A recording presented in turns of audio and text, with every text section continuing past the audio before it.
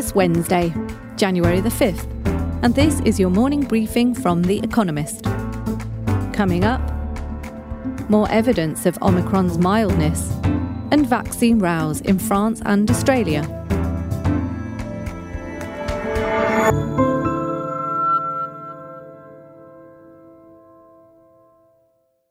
First, the world in brief. The World Health Organization said there is growing evidence that the Omicron variant of COVID-19 causes relatively mild symptoms. Nevertheless, China totally locked down Yuzhou, a city of 1.1 million, after discovering 3 asymptomatic cases. By contrast, Boris Johnson, Britain's Prime Minister, said he hoped to, quote, ride out the current wave without further restrictions. Meanwhile, France's president declared his strategy is to, quote, piss off the unvaccinated in his country. Novak Djokovic, the world's top-ranked men's tennis player and a vocal anti-vaxxer, received an exemption from vaccination rules, allowing him to participate in the Australian Open later this month. The decision sparked fury down under. Australia has endured some of the world's toughest COVID restrictions. Tennis Australia insisted that Mr. Djokovic's medical exemption was granted following a rigorous review process. Toyota became America's top-selling car maker in 2021, ousting General Motors, which had held the number one spot since 1931.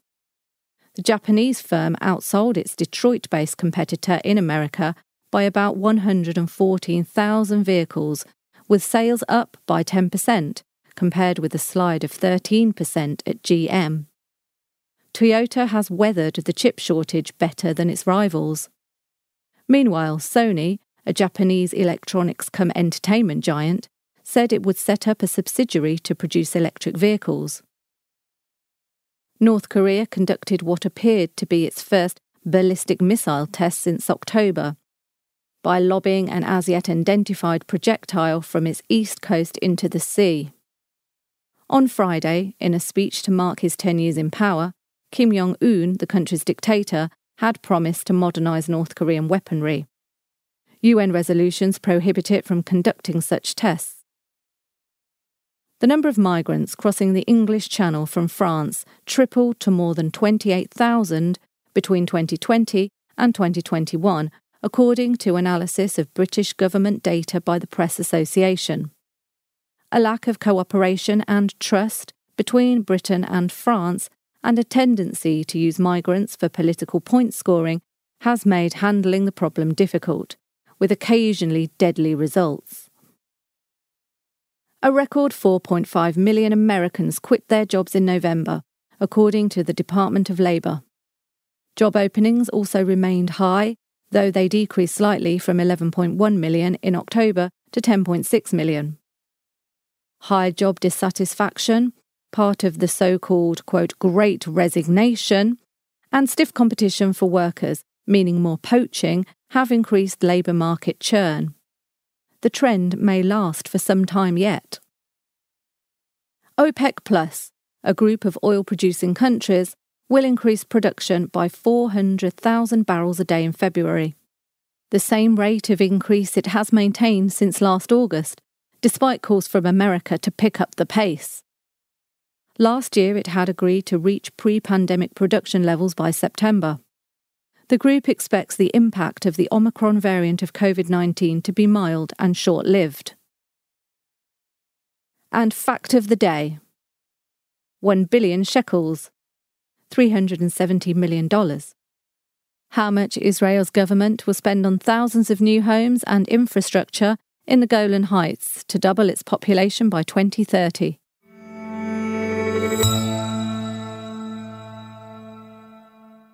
And now here's today's agenda. China's zero-COVID strategy comes under pressure. In most countries, a COVID-19 caseload in the low hundreds would be a welcome relief. More than 1 million infections were recorded in America on Monday. On the same day, China's tally was 108. But that is enough to send cities into lockdown. On Tuesday, Yuzhou, a city in Henan province that is home to 1.1 million people, went into full lockdown after 3 cases were reported the day before. The centre of China's current COVID surge is Xi'an, the capital of Shanxi province.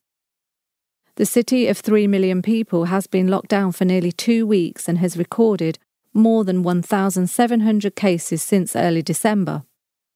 Residents have complained of food shortages. Since March 2020, the Chinese government's zero-COVID strategy, with tight border restrictions and draconian domestic measures, has mostly been successful. But it has stumbled against the more transmittable Omicron variant. Despite lockdowns, the virus is spreading. More than 175 additional cases were reported on Tuesday.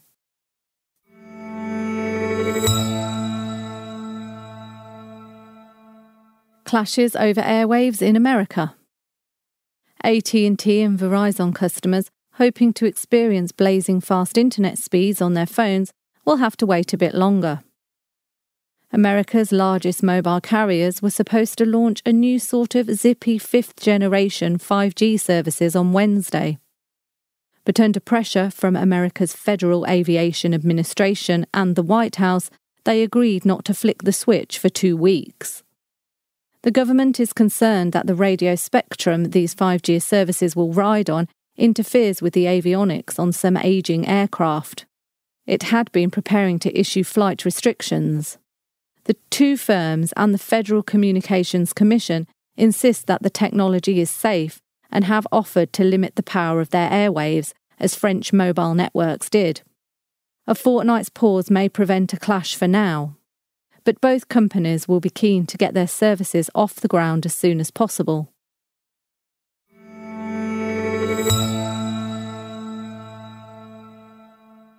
No end in sight to Sudan's troubles. On Sunday, Sudan's Prime Minister resigned in despair after barely 6 weeks in office.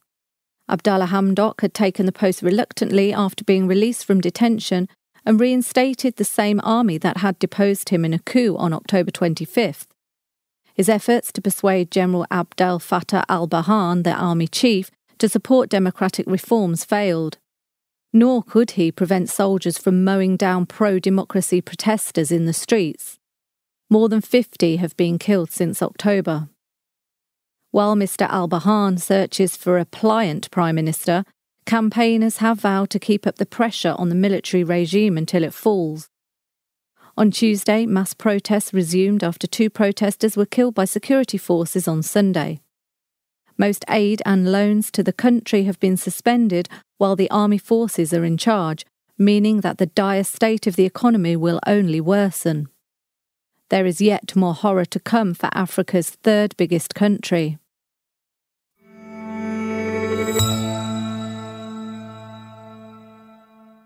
The future of Elizabeth Holmes. The verdict may be in, but the Elizabeth Holmes story is far from over. The head of Theranos, a phlebotomy startup that promised unprecedented diagnostic technology using only a few drops of blood, was on Monday found guilty of 4 counts of fraudulently deceiving investors. She was acquitted of 4 more charges, with the jury unable to decide on a further 3. She's awaiting sentencing. Her lawyers will probably appeal, and the jury's deadlock on some charges may lead to another trial. But it is not just legal loose ends that will keep Miss Holmes in the news. Her tale of Silicon Valley hubris, a Stanford dropout whose company could not live up to its hype, burst out of the courtroom and into the popular consciousness. Throw in her claim that Theranos' chief operating officer, Ramesh Balwani, manipulated her, and there are the makings of a Hollywood film. In fact, one is currently in the works.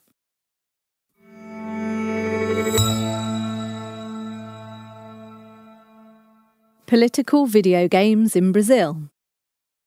Candidatos, a Brazilian video game, offers players an unusual way of engaging with politics by forcing the country's politicians into hand-to-hand combat with each other. One avatar, Bolsonaro, is a dead ringer for Jair Bolsonaro, a right-wing president. Lulo is a carbon copy of Luiz Inácio da Silva, the leftist ex-president, known to all as Lula, who is Mr. Bolsonaro's main rival in October's forthcoming election. The game has been bought some 150,000 times since its release in late 2020. It joins a growing number of meme-like titles by independent developers in Brazil, whose main purpose is to mock politics. Their popularity is partly the result of the country's unusual gaming scene. Bans on imports in the 1980s and high taxes ever since helped independent games to thrive. It is also a reflection of Brazil's occasionally farcical politics, the depths of which were revealed by a huge corruption scandal in the 2010s that implicated nearly every political party.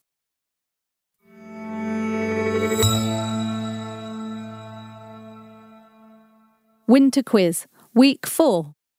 The battle with our baristas continues. As in previous weeks, we'll serve you a new question each day. On Thursday, your challenge will be to give all 4 answers and tell us the connecting theme. Email your responses and include mention of your home city and country by 1700 GMT on Thursday to editor-espresso@economist.com. We'll pick randomly from those with the right answers and crown one winner per continent on Friday. Wednesday. At which university were 4 students killed by the National Guard in 1970?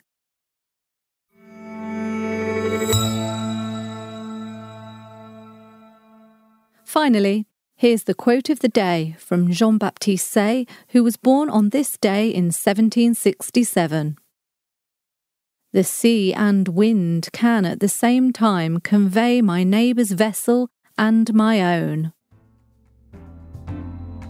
That's it from the Economist Morning Briefing, available every weekday and on Saturdays. You can hear interviews and analysis from our journalists, including our current affairs podcast, The Intelligence, by searching for The Economist on your podcast app or asking your smart speaker to play the latest Economist podcast. And as a subscriber, you have access to each week's full edition in audio. Just download the Economist app on your mobile device to start listening.